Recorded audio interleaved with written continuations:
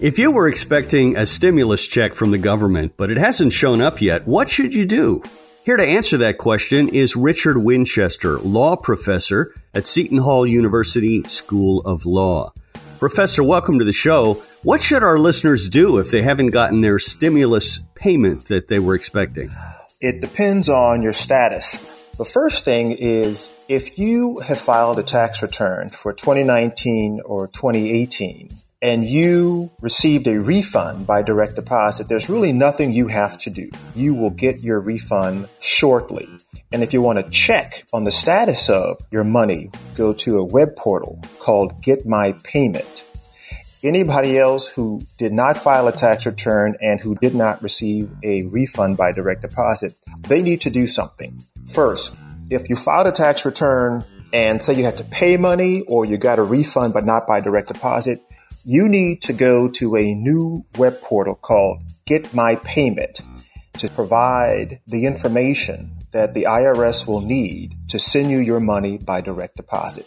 If you don't do that, they're going to send it to you by check, which will take several months to happen. If you don't even file a tax return, you fall into a completely different group.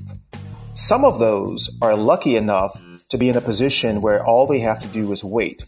And these are people receiving Social Security pension benefits, supplemental security income, retirement, survivors, or disability benefits will get their payments the same way they get their benefits. All you have to do is wait. Now, if you are not someone who received a Social Security or veterans benefits and you have not filed a tax return, the government essentially doesn't know you exist. And so in order to alert the government that you do exist and how to get your money to you, you go to a newly created website called Non-Filers Enter Payment Info here. Professor, there is an income cutoff for getting a stimulus payment, isn't there? There is. So if you're a single individual, you will get the full amount, $1,200, if your adjusted gross income is no more than $75,000 a year. If you're a married couple filing a joint return, your adjusted gross income can be as much as $150,000 for you to qualify for the full $2,400. And then it phases out. If you are a married couple filing a joint return, you're really out of luck if you have an adjusted gross income that exceeds $198,000. That's what we call rich people problems. Now, how does the stimulus payment impact our 2020 taxes if we do get the payment? As a technical matter, this is an advance refund of a credit that will appear on your 2020 tax return.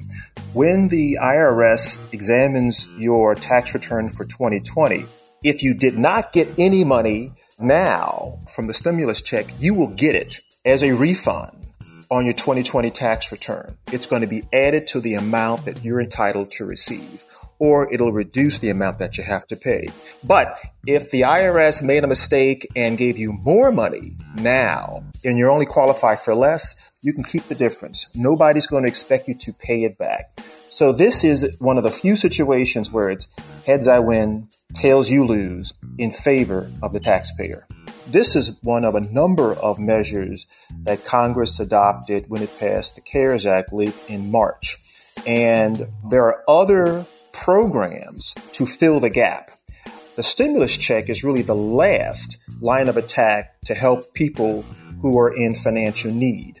The first line of attack is that the federal government required employers to provide more generous family and medical leave for individuals who had to take time off from work because of sickness.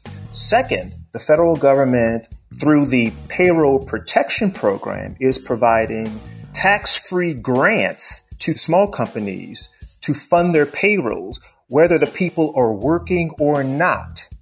And thirdly, if people are out of work completely, Congress beefed up the unemployment insurance program so that anyone receiving benefits through a state program will get an extra $600 a week for, I believe, 12 weeks. And they extended the amount of time that you can receive unemployment benefits to 39 weeks. Richard Winchester, law professor at Seton Hall University School of Law. Professor, thank you so much for joining us today. My pleasure. And that's it for this week's show. Special thanks to this week's InfoTrack contributors, Roy Mackey and Gina Tedesco. Our internet services are provided by Pair Networks. Our executive producer is Randy Meyer, and I'm Chris Whitting. We hope you'll join us right here next week for another edition of InfoTrack.